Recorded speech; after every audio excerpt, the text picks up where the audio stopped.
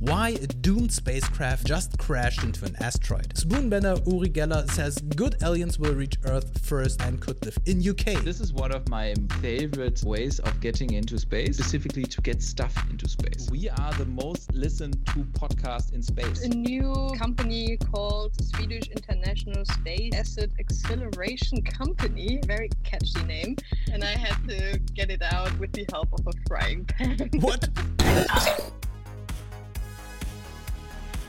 Yeah, everything is new today. So hi and welcome to episode 34 of the Tech Review, a special edition today because it is World Space Week. Every 2 weeks we gather to discuss the hottest topics from technology, innovation and social media.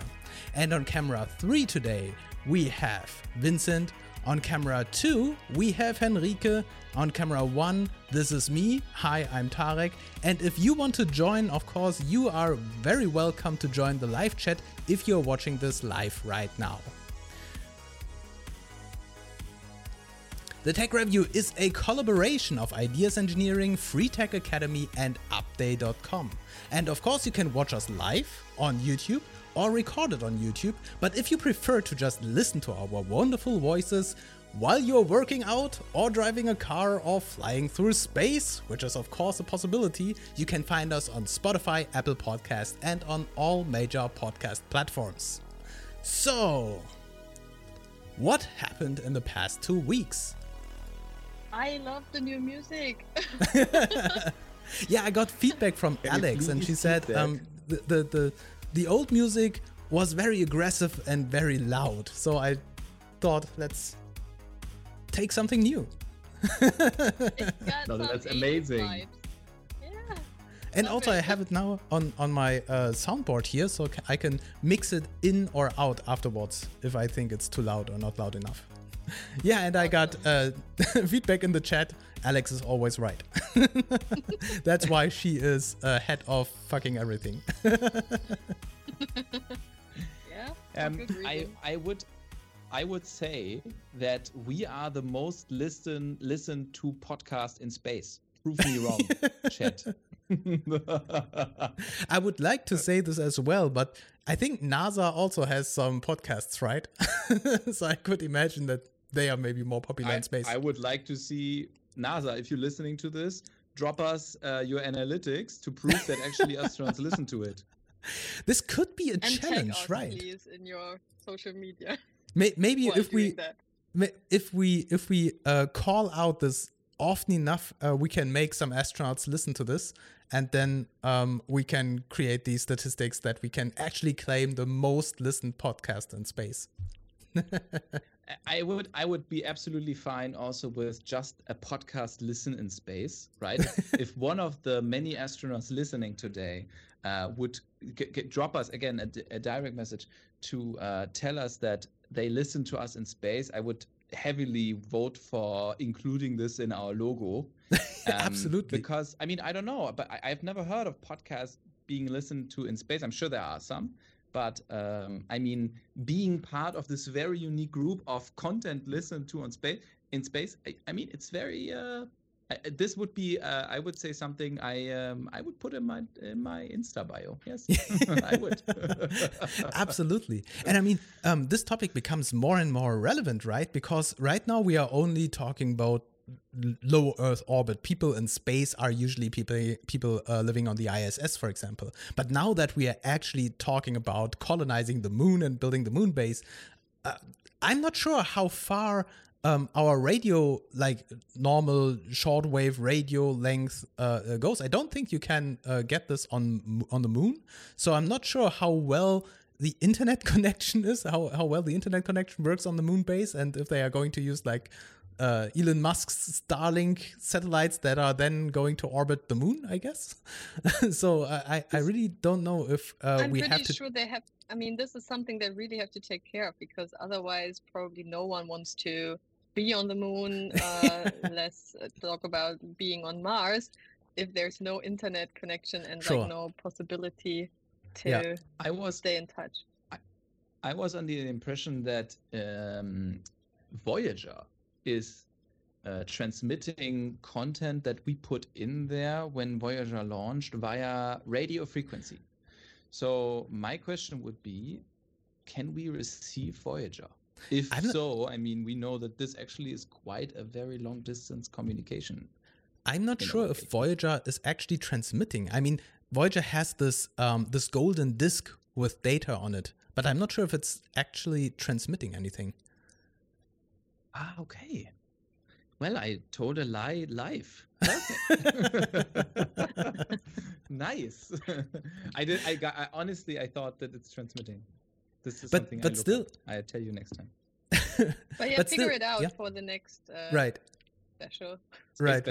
Next year. And in terms of internet coverage in space, I think, isn't this exactly why Elon Musk built not SpaceX, but the Starlink satellite network in terms of internet connectivity in space? Like as a prototype for internet connectivity on other planets. Usually whatever Elon Musk is doing is in preparation for his country house on the Mars or moon or wherever. I mean, I don't know. Be. Yeah, another thing that we should do. Classic Elon. He's going, when he sees this episode, he's going to laugh about us. Like, oh, they are talking about internet on the moon. It's I'm already there. It's all done. All taken care of. But then good for us, so that also maybe we have to approach the civilians like going to space. It's maybe much likely to already get them as listeners before they actually become astronauts, and then they take that with them up there. Exactly. Yeah. So we are already working on this. Yeah. So what happened in the past 2 weeks? The first article comes from me, and this one is I read on CNET, on CNET.com, a very interesting article, which you definitely have heard about. And this is about NASA's DART mission, why a doomed spacecraft just crashed into an asteroid. And I really, really like this story because we are talking about this first actual experiment of a, how do you say it, an interplanetary defense system or an outer space defense system. And we all saw so many science fiction movies about this topic. We are expecting some asteroids falling down onto Earth and destroy humanity as they did with the dinosaurs, right? And so we are now planning, how can we move the flight path of an asteroid while it is approaching Earth? And I did not really believe in this when I first read this, because these satellites are very, very small and not that heavy. The specs are from this DART satellite 610 kilograms. So it's heavy, but it's not as heavy as the asteroid, for example. And the idea is that DART, which stands for Double Asteroid Redirection Test, that this thing is deliberately crashed into the approaching asteroid. And this impact will then redirect the asteroid into a different path. And it sounds, for me at least, ridiculous that this will actually save us, because usually when we watch Armageddon, for example, these asteroids in Armageddon, they are planting nuclear bombs on this asteroid to really push it away. Or what was the plan? Like, it should not be broken apart because then the individual pieces will destroy Earth, but it needs to be like pushed very hardly. And in this, the scientific background of the DART mission is that we push it just a very, very little bit. They are talking about minutes, like astronomical minutes. But because we are doing this very, very early and this thing is still very, very far away, this slight adjustment of the flight path will then cause it to miss Earth because it's still very, very far away, and a slight change in course will then move it further away. This, of course, means we need to know about this very, very early and need to do these calculations very precisely, because not that we are then moving it exactly into our flight path because we are moving it into the wrong direction. But the interesting thing is that this the satellite is using camera systems and is steering autonomously. So it is like aiming autonomously for this asteroid. There's not a pilot using a joystick moving the satellite while it's approaching this asteroid. And this is a very, very interesting experiment, at least from my perspective, because for the first time in history, we are really talking about this interplanetary. No, is it interplanetary? It's outer space defense system. There was something with defense system in this article. Where was it? Yeah. Do you have opinions about that? Yeah, honestly, I mean, it really gives me Armageddon vibes, like already did right from the start when it was announced, this whole project. And I mean, also decades into space exploration and stuff, I think it's still super fascinating how precisely you can calculate this and make sure that these tiny little pieces out there collide, like, at a certain point in time and stuff like that. So this in itself is already quite amazing. And then I also found it really funny seeing the footage of the actual crash. Like, I think this is one of the first times that actually everybody was happy about losing connection Right. and having this fatal impact. It was like, yay, no footage anymore. So it worked out. It's really interesting, actually. Yeah. And they also wrote in this article that usually when we build these satellites and these robots for outer space, they are built for longevity and they have to stay up there for decades, for example. And this particular satellite was intentionally built to be crashed into the satellite. So it has a very different purpose and did not have this longevity.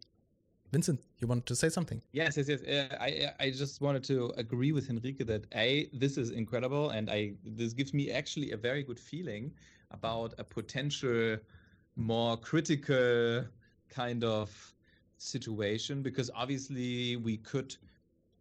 I mean, this is something we need to see upfront many years, right, in order to build a rocket that can withstand such an asteroid / withstand is maybe the wrong word, but can impact its flight path.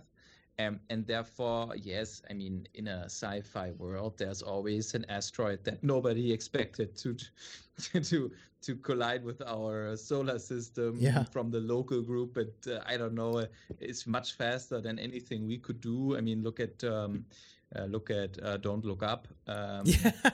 Which is such an example for it, right? The Netflix movie where I think they had like 6 months left or something like it. Yeah. But to me, this gives me the vibe in the real world that we are able, more or less, with today's technology of being a type 2 kind of civilization, that we have the capabilities already to detect things that might be complicated for us or might be impactful for us and work on a successful solution. I like the idea. One question though, I don't know if you mentioned it or if it's already said in the article, but do they already know now, a couple of days after the impact, if the trajectory changed as planned, or have they already? That's a good question. That is a good question. And I think at the time of the article, they said they are going to measure, but I'm not sure. Okay. I did not read that they said mission successful and everything is as we wanted to have it. I guess it takes some time to measure the new course of this asteroid. Probably. Or otherwise, I just skipped this paragraph in the article. Yeah, but the mission was successful in terms of they hit this asteroid. So far, so good. But yeah, of course, we need to know if the effect is exactly what we expected it to be. And Vincent, you're totally right. It's very important to make this test, because when the real asteroid that is going to hit Earth will approach, it will be a very bad thing to say, we never tested this. We have no idea if it's going to work. And now if we see it does not work, we need to recalculate. Do we need heavier satellites? So we actually need to plant like a nuclear weapon on the satellite, or do something else. Yeah. And so we have to test this. Yeah. Otherwise it's not worth anything. Okay. Yeah. We have to hire Bruce Willis and Ben Affleck to do the job then. Right.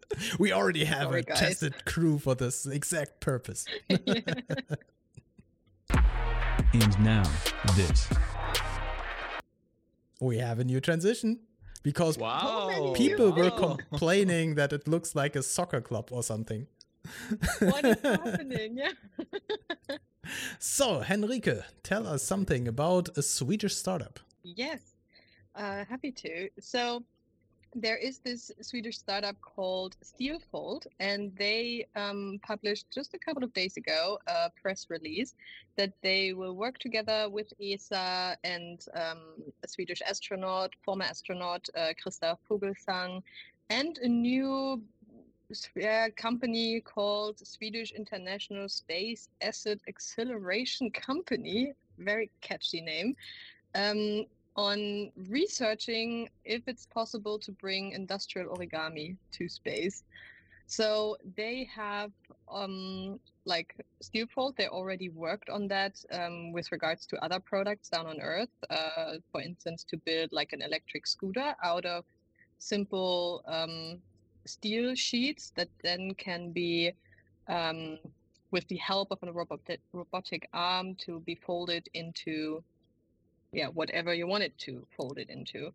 And they now said this is actually made to be used in space, because what they already see is, I mean, they need less material for different products. They need, or they are of a lighter weight, and they, due to the fact that they do not need so much material, of course, the costs for material are lower, as well as labor costs, stuff like that. Also, the whole process, you do not need to weld the steel sheets, you do not need to stamp or whatever.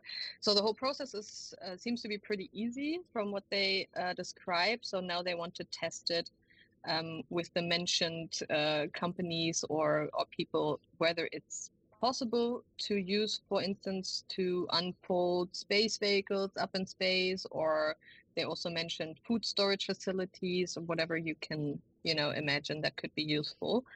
And I found this quite interesting because it's it reminded me also of a couple of episodes ago, we had this example of Mitsubishi that wants to build antennas in space. Then we had also the wooden satellite and everything, like using new materials or different materials in different ways, and also building products in a vacuum and not down on Earth. So this is like the third example, bringing that into the discussion. I'd love to know what this does. Oh, sorry. No, please go ahead.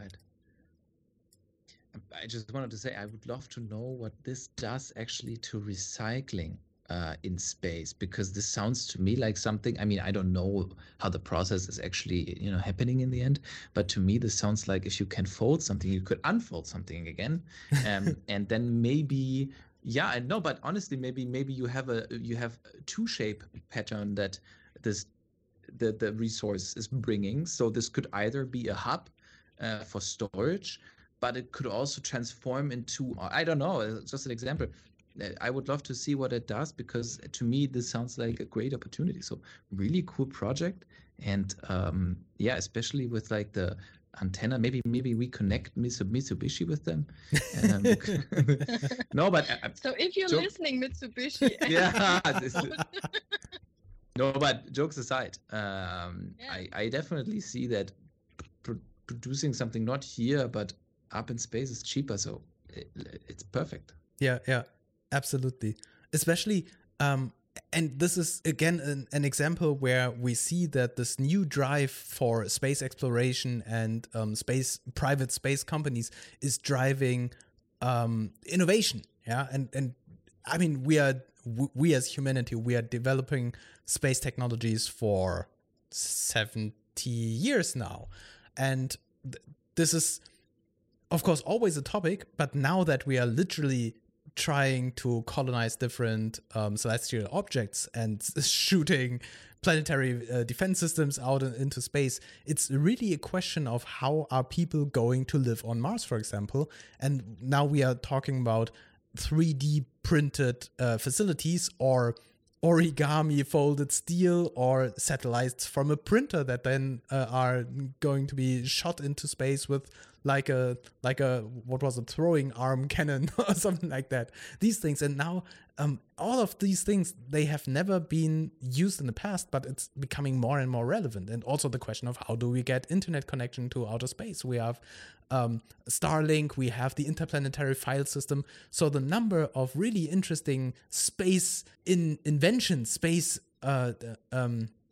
innovations is really piling up, and I really love it. And since we have this space week that we have, the space special, I could imagine that we have to do this more often in the future, because especially with the Artemis program, these stories are going to be more and more relevant for our everyday life. Yeah, and I really hope actually what Vincent just brainstormed about, that they take that into consideration during their research, that it's not just the one-way thought of how can we build a vehicle, like how much material do we need and how does that look like, but also like the reverse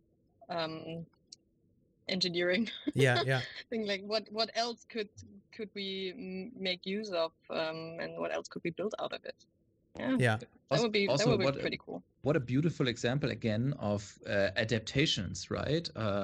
From somewhere completely from different, and then in this sector we see this. I mean, I love how usually innovation in these fields goes not by I have this brilliant idea and we wait for this one and only Werner von Braun type of person who has this vision, this extremely crazy vision, but how this actually is really connected to, okay, so what works on Earth for some kind of problems, doesn't matter what field it is in, because origami, obviously, I think the origin is art. It's great. Did any one of you touch Moonstone yet? No. So I'm the only one. That's a very nice turnout. That's why you mentioned the story. Okay, tell us about it.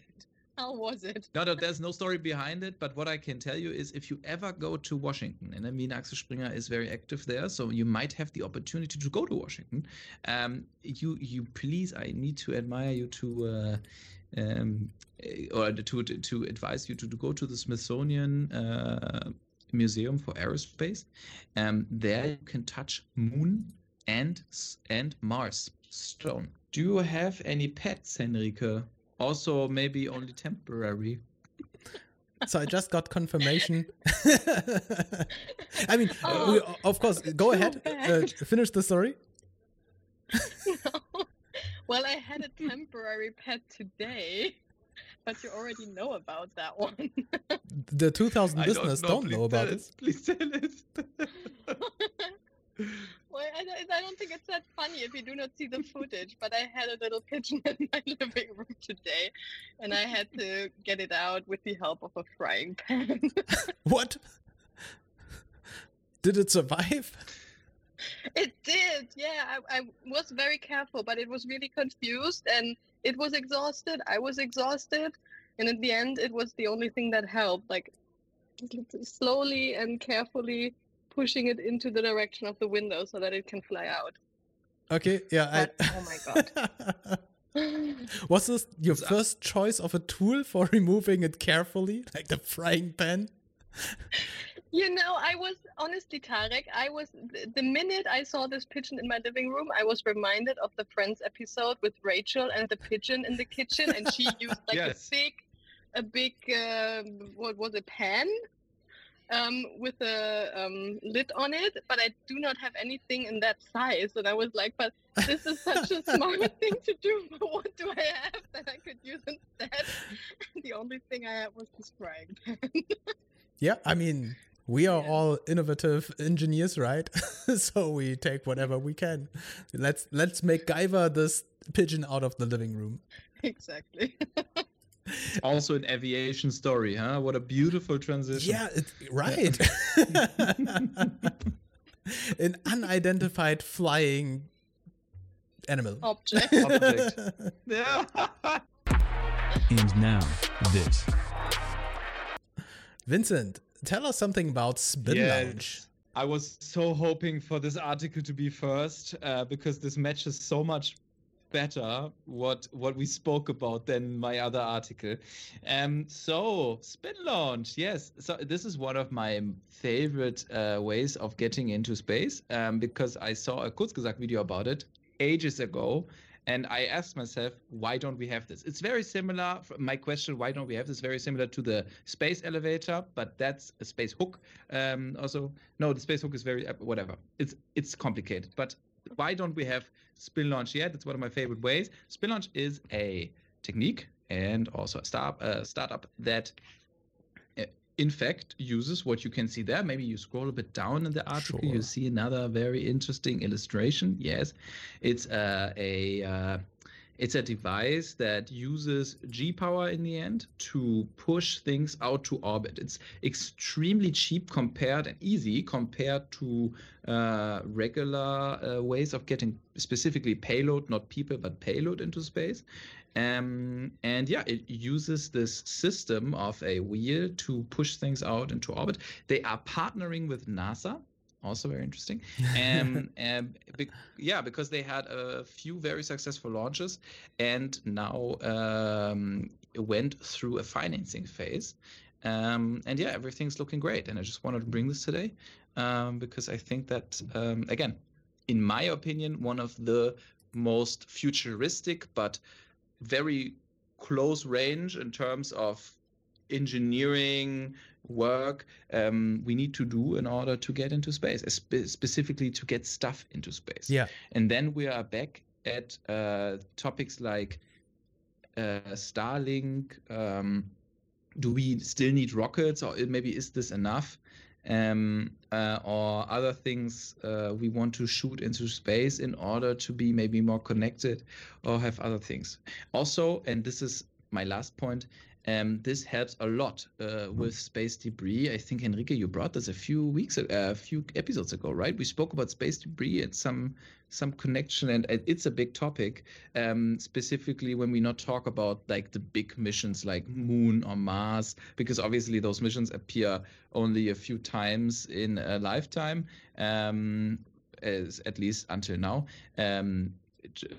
Travel to the ISS beside, and obviously payload and other objects moving into space, they create much more debris, and this would now change with this. So I'm really excited to see when this will be used. But then very last sentence, I promise, this could be a very affordable solution and a very realistic solution for a lot of the private sector, but also for a lot of countries to be part of this space rush. Yeah. And I think, especially for extraterrestrial, like not alien, but if we have something like this on the moon, for example, and we talked about printing satellites out of the 3D printer, I think this is a very energy efficient way to launch this from a celestial body that has low gravity, like the moon. It's very easy to use one of these things to shoot satellites from the surface of the moon, for example, into the moon orbit. Yeah, and you do not need fuel for this. Yeah, probably. So maybe Spin Launch should also get in touch with Steelfold. Yeah, to please, see yes. whether they can build that also out of their material. But yeah, it's cool to see that they can move further with their approach, because I remember that probably like a year ago or something we talked about Spin Launch the first time. So great that it's still kind of in the testing, and hopefully soon they can actually work with it. Yeah. Looking at the moon base, for example, what is it called? Stargate? No, that's a series. The other one. Gateway. So looking at Gateway, right? I mean, we just all privately spoke about that. We finished when it came out For All Mankind. Yeah. And the last season. And I mean, the issues they have, right? A lot of them is we don't have the right payload with us. We don't have the right material. We don't have the right, all of these things in the episode before. I don't want to spoil anything, but in the season before, that they had very similar issues on the moon. I mean, all of this specifically for something that's so close, then the moon, Mars is a bit more difficult, but this is something that we definitely could work with in order to actually send stuff like a postal system from one object to another without a lot of energy and waste. It's amazing. Absolutely. Yeah, I think this is Totally. crucial for long-term missions out there. Because, for example, the ISS, it's already difficult enough to have stuff on the ISS, but in the worst case, they go into their evacuation capsule and they are back on Earth, for example. But if you are sitting on the Mars, you're really relying on the stuff that you have there, and having a 3D printer or a steel folding system and like generic material. This is very, very valuable to have out there. Totally. Yeah. And now, this. It is me again. Let's talk about the Artemis 1. And this is a story that was supposed to be a better one, because in the past, shortly before the first launch window of the Artemis 1, we said something like, yeah, next time we are going to definitely talk about the Artemis 1, because then it will be started and will be amazing stories of the most powerful rocket circling, orbiting the moon and coming back and everything. And it has not started yet. And so I brought this article from spacenews.com about Artemis 1's launch plans, which have slipped again. And if you did not follow up on the story, it's not the first time that the launch was scrapped, but we had one launch window on September 23rd, then another proposed start window on September 27th, and the latest one, I think it was on October 2nd, which is from where we are filming right now, 2 days ago, and it did not happen again. Yeah, and so now we come into this range where the Artemis launch team actually has this problem that their start certificate, I'm not sure what's the right word for this, the start certificate is going to expire because the rocket is now standing for a long time out there waiting to be started, and so they have to move it back and recertificate everything so that they get another clearance for starting. Yeah, which is very unfortunate, because every day that we wait for this, it's very expensive. Yeah, and the last big problem was this hurricane, of course, that was destroying half of Florida. When yeah, I saw these images and these videos, it's really horrific. And but they have their rocket bunker out there where everything is safe. Yeah, but we are still waiting for the Artemis mission to launch, and it's really depressing. One of the latest start windows was in collision with like the next SpaceX launch, where they planned to move the SpaceX Crew 5 out to space, and so it's of course, like, as we all know from the airport when we're sitting in the plane and we can't start because other planes also have to start and we have to get in line. And with these spaceport in Cape Canaveral, it's kind of the same. Yeah, other space crews are waiting for their time slot, and so we can't just launch whenever we want. Yeah, so this space news is basically about, we don't have news. We're still waiting for the Artemis 1 launch.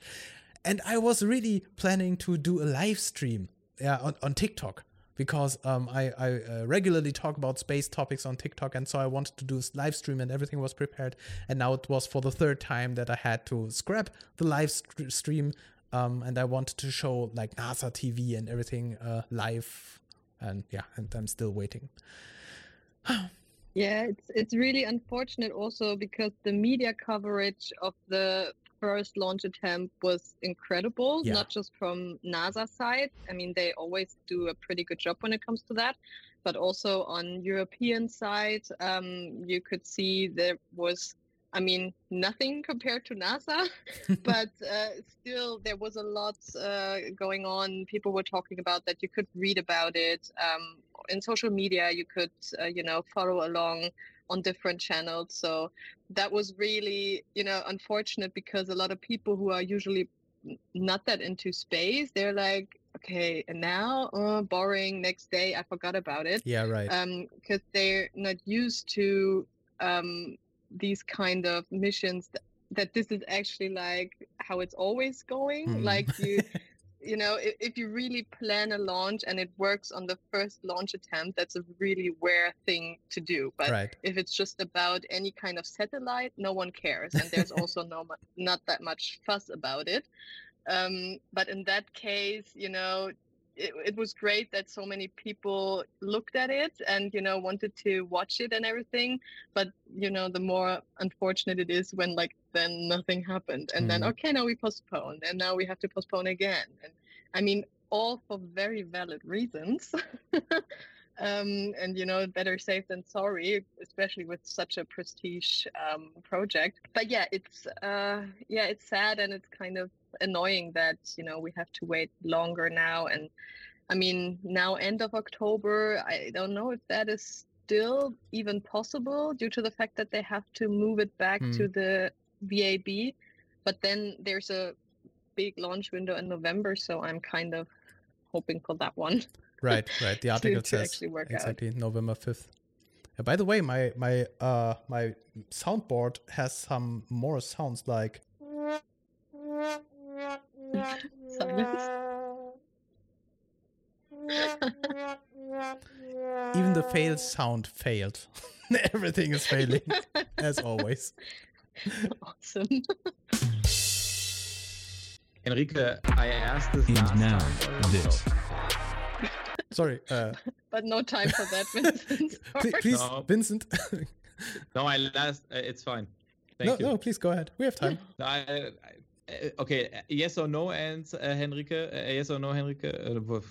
Okay, yes or no answer from Henrike, please. Sorry. Is this now like getting delayed more and more and more?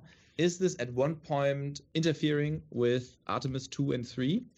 Or is this still, would you say, a time that we have issues with launching and everything, but we are okay and on plan for 2 and 3? There is no yes and no answer. We also discussed this last time. I mean, at one point, probably yes, it's going to delay it because obviously you need the results from the test that it is, you know, when it comes to the second mission, when it comes to building, you know, the second module and the third module. This is already like happening. So this is not delayed by that per se, but yeah, depending on what the data and the results of this first launch will be, this can, of course, have an impact then at one point. So, Yep. yes and no. I agree.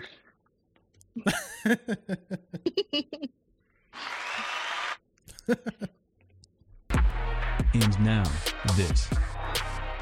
Henrika, please tell us something about NASA and SpaceX. Yes, happy to.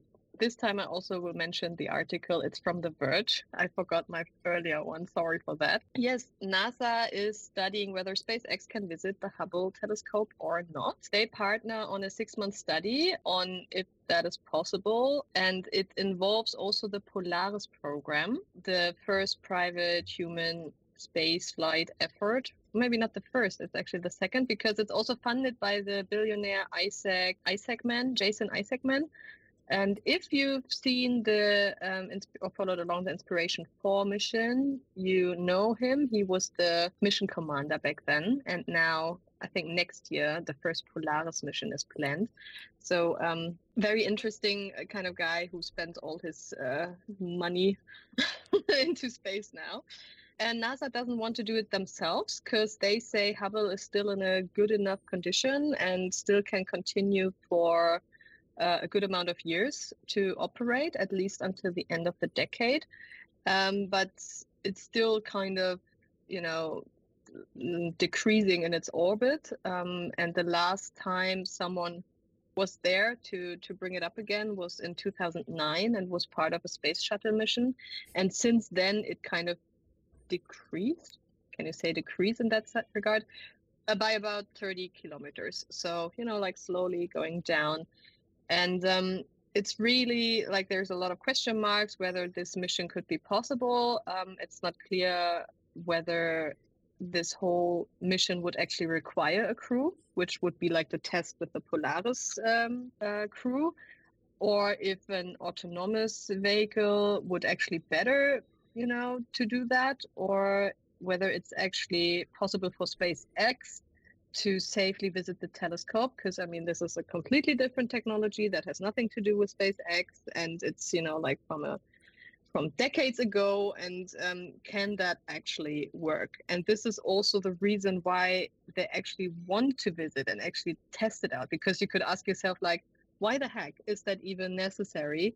It's still working for a couple of years and there's no need. It still operates perfectly so far. But it's exactly the question, can it work out that if there's like space tech that wasn't designed with SpaceX in mind can be, not recycled, but like reused. Reused, exactly, or pimped again to be something, live even more, like 20 more years or whatever. So yeah, this is basically the only reason that's also mentioned in the article. But I mean, you could also think from like a sustainability point of view and also from a collaboration point of view, because, you have so many players, you have so many products out there from different decades with different kind of technologies. So it's not just about whether SpaceX can adapt to that, but also others, and vice versa. Yeah. So, yeah. I love this project. I love this mission, but from a financial point of view, I am very surprised. I was very surprised when I read about this, because now all the fuss is about the James Webb Telescope and how James Webb is outperforming Hubble by so much. And so I am actually surprised that someone brought this money into this project and funding this project of restoring, repairing, improving Hubble, because it is outdated technology. And I would have thought that the moment that James Webb was declared a success, that they will shut down and ignore and abandon the Hubble telescope, even though it is one of the very, very valuable assets in space that we have out there. But everything needs to be cheaper and cost-cutting, and we need the budgets on other spaces. So I was really surprised to see that they invest in this project. Exactly, but this is also a point I think they mentioned in the article, because this is the first thing you think about, like, but this is like old news now, but it's nice to see that they still kind of want to make use of that, because Hubble, for instance, they sent the footage from the DART mission that we just saw. So it's still, adding a lot of value to this scientific research that's currently going on. So it would be a shame to say, like, okay, now you're too old. We focus on the young, on the younger gang, and you're out of scope now. So bye. Yeah, that's true. And now this. Let's save some time, because we are at article 5 out of 10. So, Vincent. We have 10.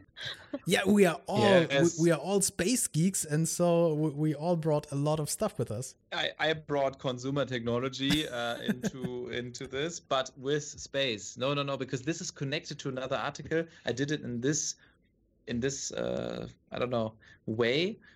So I hope that it work in this way, because now I can present to you the satellite communication thing, and then later I don't think we will, but potentially we would have heard about how different companies have different approaches about how communication works. Yes.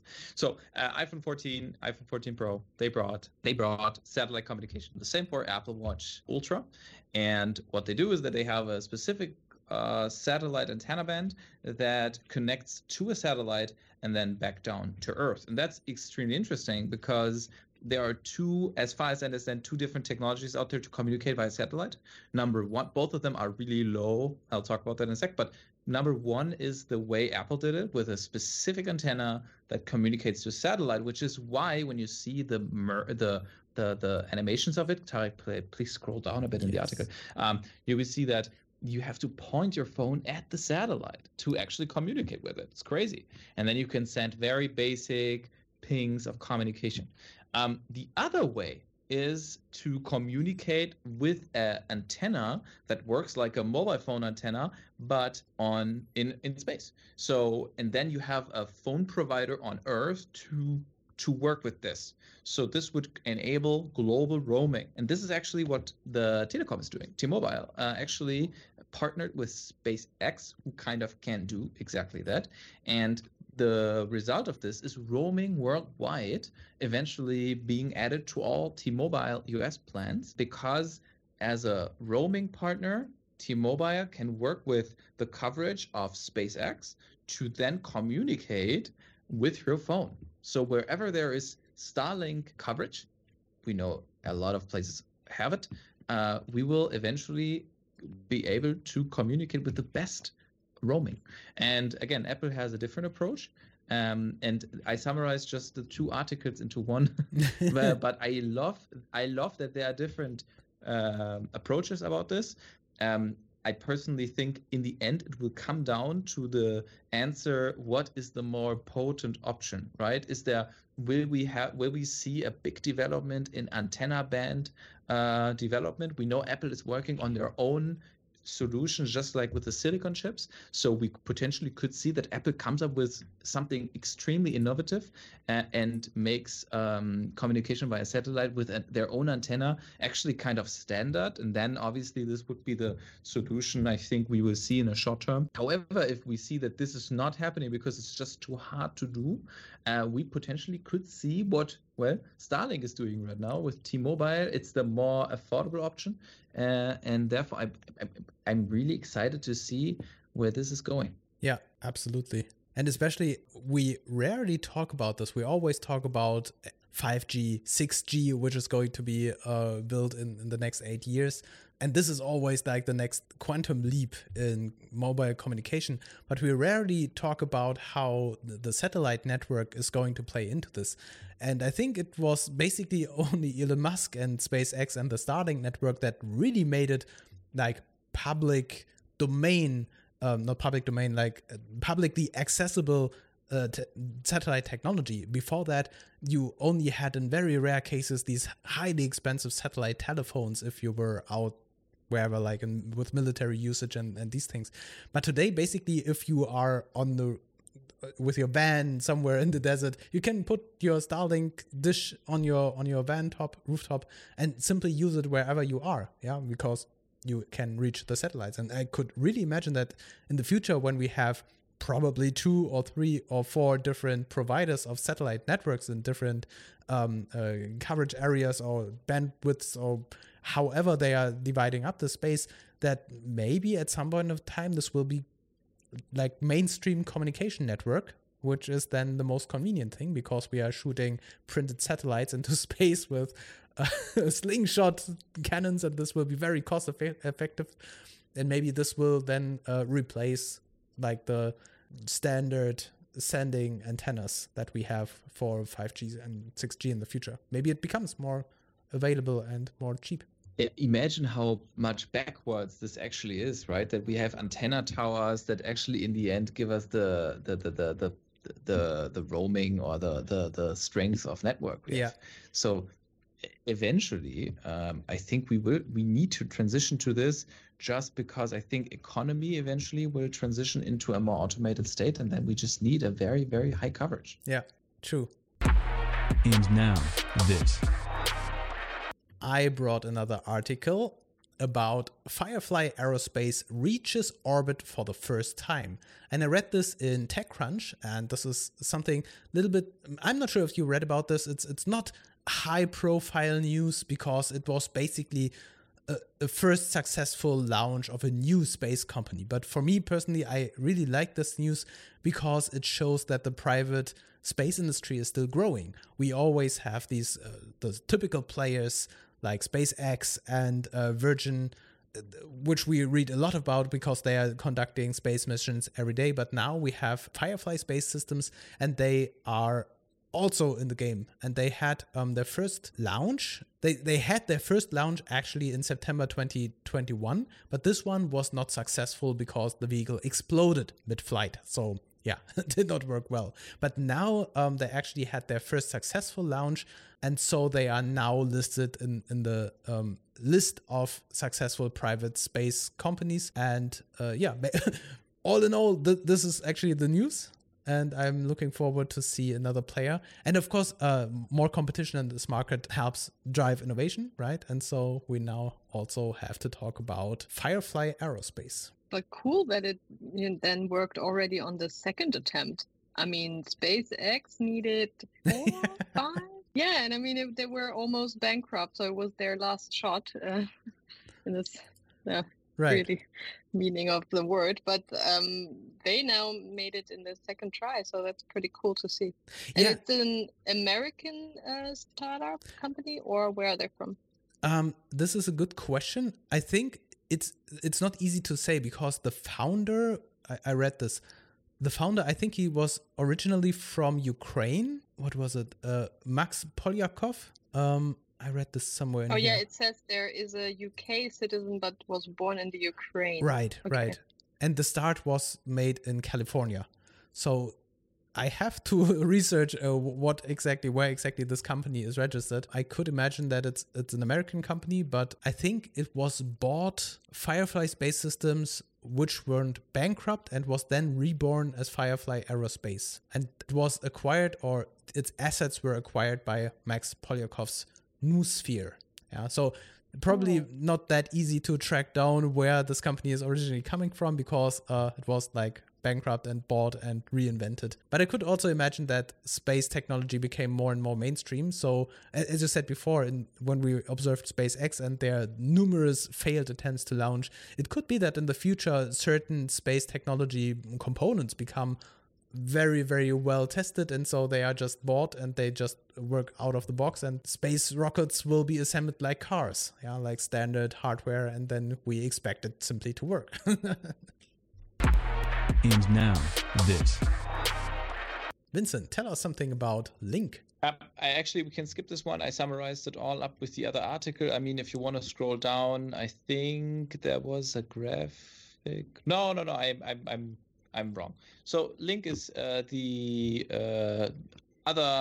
of the other operators which actually is offering telecommunication hubs in space, so that then third-party providers can use this in order to deliver roaming worldwide.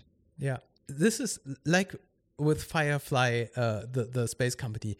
In the past, it was the news of the century that we have a new space company sending out satellites or something. And now you can't remember all the names of these companies sending out spaceships into outer space and launching satellite networks and all of these things. This is so mainstream. Yeah, it's really, you open up the Wikipedia page for satellite telecommunication providers and you get like a list with names that you have never heard of. It's really crazy how this private industry is booming. I just thought this with Firefly. I think that when SpaceX, Henrike, you mentioned SpaceX, and they failed a few times, and I think nobody was criticizing them because they delivered like the dream of, look, we can build this ourselves. We don't need this magic North American company, a company owned by the United States.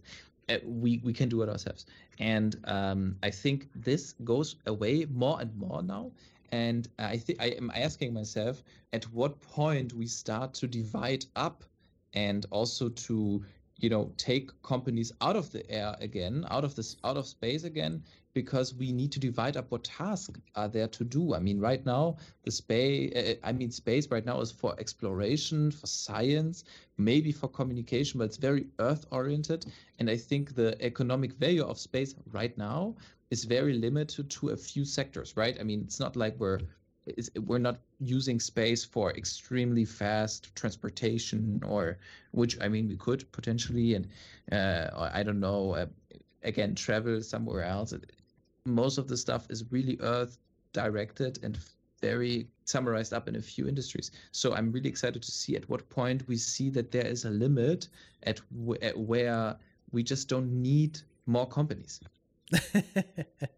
We are a capitalistic driven society. I'm pretty sure the concept of companies is going to exist for a very long time. And on the other hand, I'm very curious to see, and I'm not sure if we are going to see this, but when we have the Mars colony and operations controlled by Mars, because they are doing some mining or whatever they are doing there, that the first company is going to be founded on Mars or have their headquarters on Mars because they are working there. They have all their workers there and they're living there. Or then later in time have the Mars colony declaring independence and we have like an independent nation on Mars.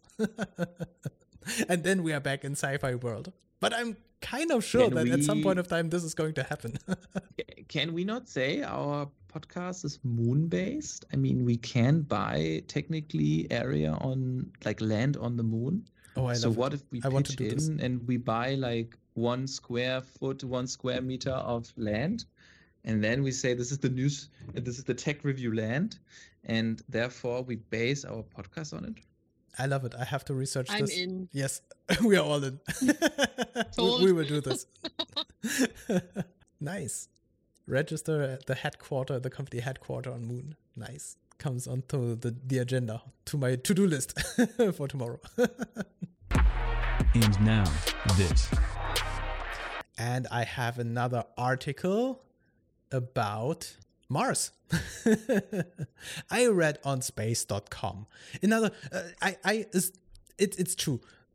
These articles are not the most exciting articles, but I wanted to take this opportunity of World Space Week to talk about everything that is happening out there right now. And one thing that happens on Mars right now is that the Ingenuity Mars helicopter had another launch. Yeah, and it's not really spectacular because it is just this flying drone, and it flew up for what was it, 30 meters or something? It was 10 meters high, and then flying 111 meters wide and landing again and making some pictures. And it was something like mapping the surface.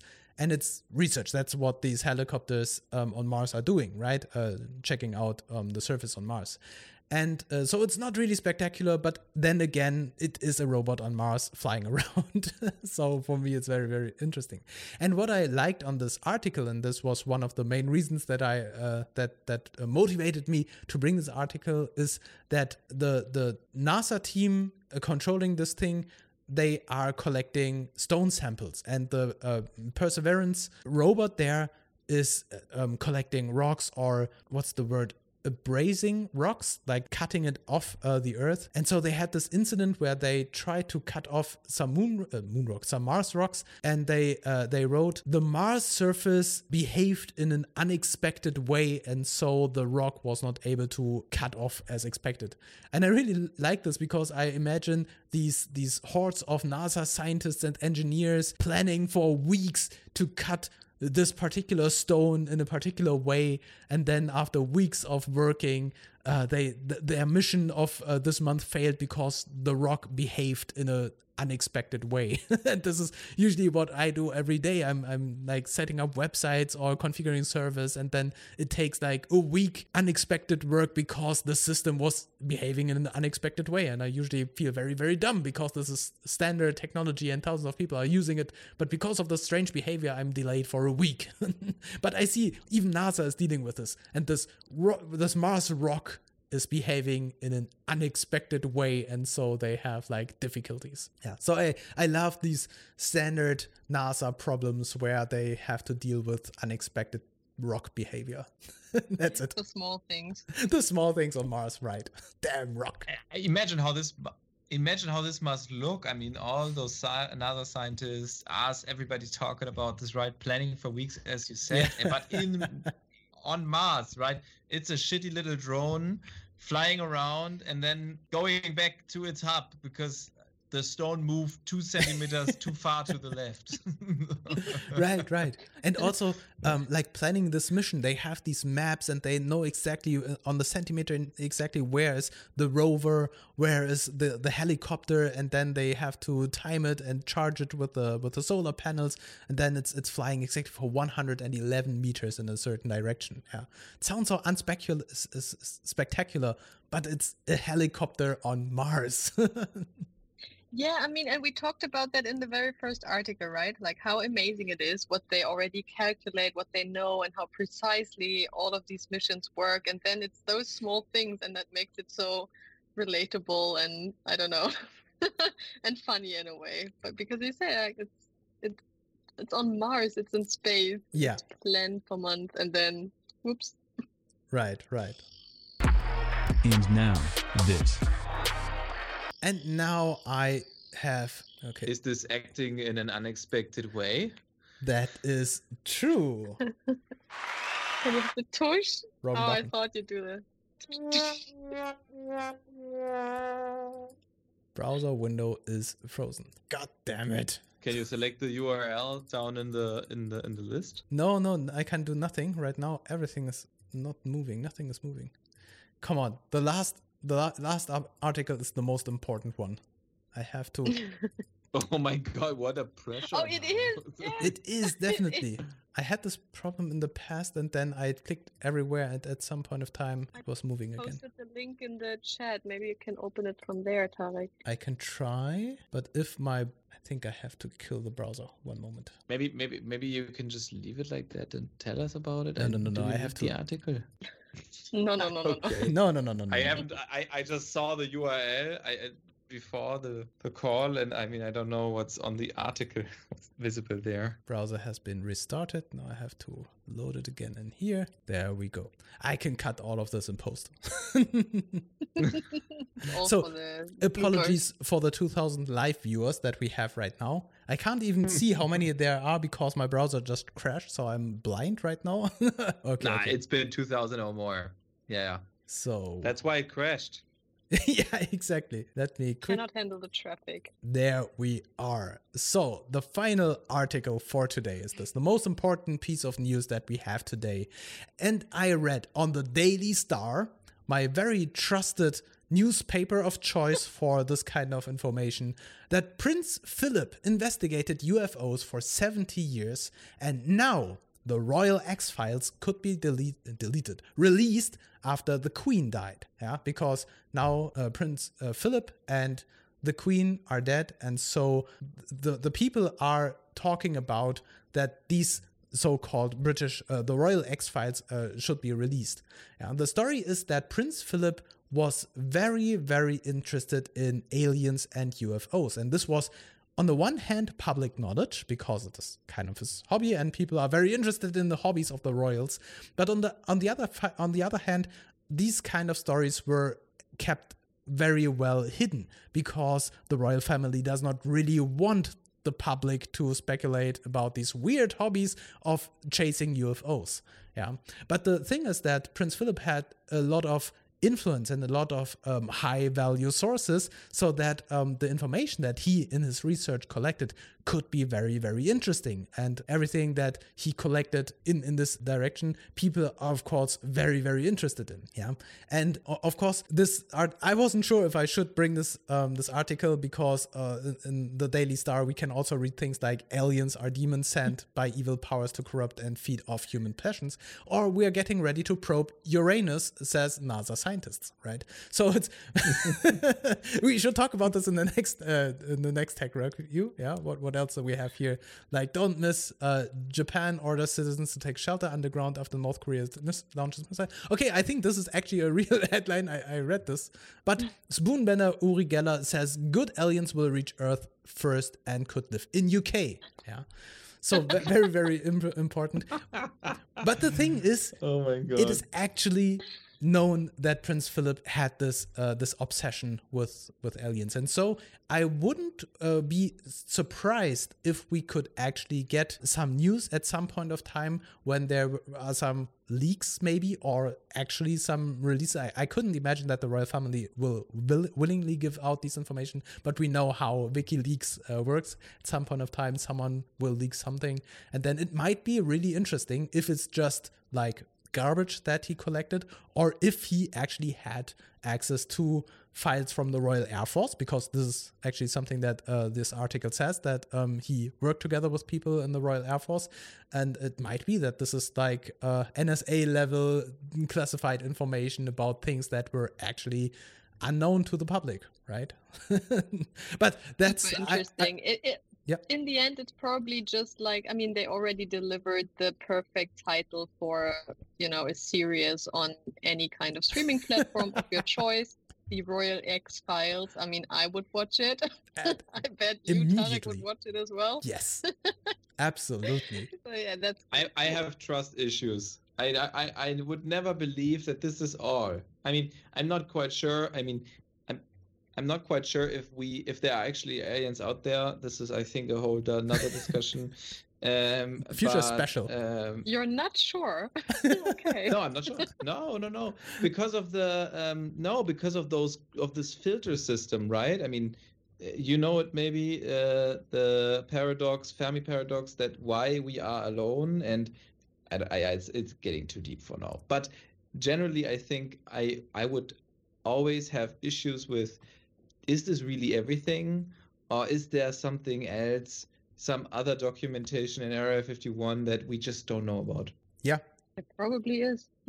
Definitely. And I mean, you're absolutely right. On the other hand, I think technically we need to agree that there are definitely UFOs in terms of unidentified flying objects. There is stuff that is not identified and is not explainable. It doesn't necessarily mean that all of these are aliens in the sky, but in terms of things are happening and things are showing up on radar or on camera and people do not really know what it is, it's unidentified. Yeah? So in fact, unidentified flying objects are existing. And another article that I wanted to bring, I'm not sure if it was last time, that I found very interesting. There are scientists who are claiming that the octopus is actually an alien because they create these genetic, family hierarchies of different species. And there's something special about this octopus, and it does not fit into the evolutionary tree of the sea creatures. And it has very, very complex DNA and everything. And so there are scientists who claim that at some point in ancient times, maybe the octopus came with an asteroid or something and became an Earth animal. Yeah, but it might be that this is actually an alien animal that came from outer space. So if we take these theories, we might actually already have aliens and UFOs and everything, but it might not look like we see on TV. Yeah? It must not be, it's not necessarily like these small gray creatures with large black eyes or something. Yeah. And at some point of time, I'm pretty sure we are going to find extraterrestrial life, but it's going to be amoeba or bacteria somewhere on like a foreign planet or a moon rock or something like that. And this is technically, it's going to be alien, right? Because it's life from a different body than the Earth. So I personally believe in this stuff, but I'm not sure if it's going to look like Hollywood is showing to us. Yeah, that was the final article that we brought today. We are way over time. As always, we had technical issues and difficulties, but it was still very, very fun. And I am highly motivated to do more special episodes for certain topics, depending on whatever happens. So maybe at some point of time, we are going to have something like a mobile week where we are talking about mobile technologies, or another week where we are talking about TikTok or something like that, because for some reason, yeah, but I really, really like it, and it will help us enormously with our SEO power, right? That's the reason why we did that. So thank you, Vincent and Henrico, for showing up and for bringing all those amazing space topics. And since we are all space nerds, right, Vincent? we are very, very looking forward to the next World Space Week. Showing You've been to my place. Yeah, I am a nerd. I think never ever before somebody really tried to be a nerd, right? Like saying I am a nerd, believe me. I love the fact that you were offended by not being called a nerd. That's good. That's how it should be. Yeah, I mean, nerds. I thought that you guys know me. Honestly, I thought that you guys know me well enough to know that I have a passion for those things. I just forgot my merch in the car. I'm sorry. Yeah, I know that you have the passion, but you're not showing it proudly. The next time we have a topic, I will be over the top. I challenge you. When we do Mobile Week, I expect you to show up in all of your NASA gear. Or something other mobile, I don't know. Nokia. Yes. No, but yeah, thank you very in much. Henrique's plane. Sorry. Yeah, right. Yeah, you can fly us to our acre of moon land that we are going to buy and claim our headquarters on. Sure. On your Already space an plane. acre. What else is coming next? Let's see. Let's buy a hill. Yes, a mountain. The Perfect. thing is, we are laughing about these things. But if I'm going to start Googling, there's all kinds of weird things out there. So I'm not sure if it might already be possible to register a company on Moon or something like that. But you could buy a place, that we know for sure. The thing is, I mean, we're already over time, but we can actually talk about these things because there is this international space treaty. There is actually something like regulations and governmental agreements about property in space. And according to this, we can't buy a piece of moon because these celestial bodies, they are not in possession of anyone, so nobody can buy it. But still, if you go online, there are people selling you like an acre of land on the moon. So these things are happening somewhere in this legal gray area. And so it's really, really interesting to read about what is possible to do so. And if there is somewhere a gray area where we can register a company on Moon or Mars, I think we should do this just to try out to see what happens. I want to have like a postal address on the Mars. But then do we need to do like space taxes? Because I really want to keep using, this is not an advertising, but I really want to keep using TaxFix, which is just for private people. And I don't want to jump over to Viso, which is really annoying. Mars edition. Yes. And then I don't know, like, where is your company registered? I can't find Mars service. How can you help me? It's actually... South Pole. Amazing. Did you know where? Yeah, now it's opening up Google. Okay, we're in. What I don't remember. DART mission. When you Google for this. Oh yeah. Then this happens. What the fuck? Nah. What? In terms of you Google for weird things and weird things are happening, and that's so. I promise. I'm going to Google for registering a company on Mars, and let's see what we are going to find. It's going to be glorious. This is the cliffhanger now to the next space special episode. Check us out in 2 weeks to find out how we go, with what planet we went. It's not Neptune, we can tell you that. And everything else will be in our next episode. Right, streaming live from Uranus. See you there. Uri Geller said so. Bye-bye. Bye. If you are hearing this message, you've listened to the entire episode, and for that, we here at Tech Review want to thank you from the bottom of our hearts. We hope this new episode was valuable for you, and if it was, please leave us a review on Spotify, Apple Podcast, or wherever you're listening to us right now. Share this episode with others who could also like it. Do you have a topic that you'd like to see covered in future episodes? Don't hesitate to tell us in the comments or on social media. We hope you'll be back for the next episode.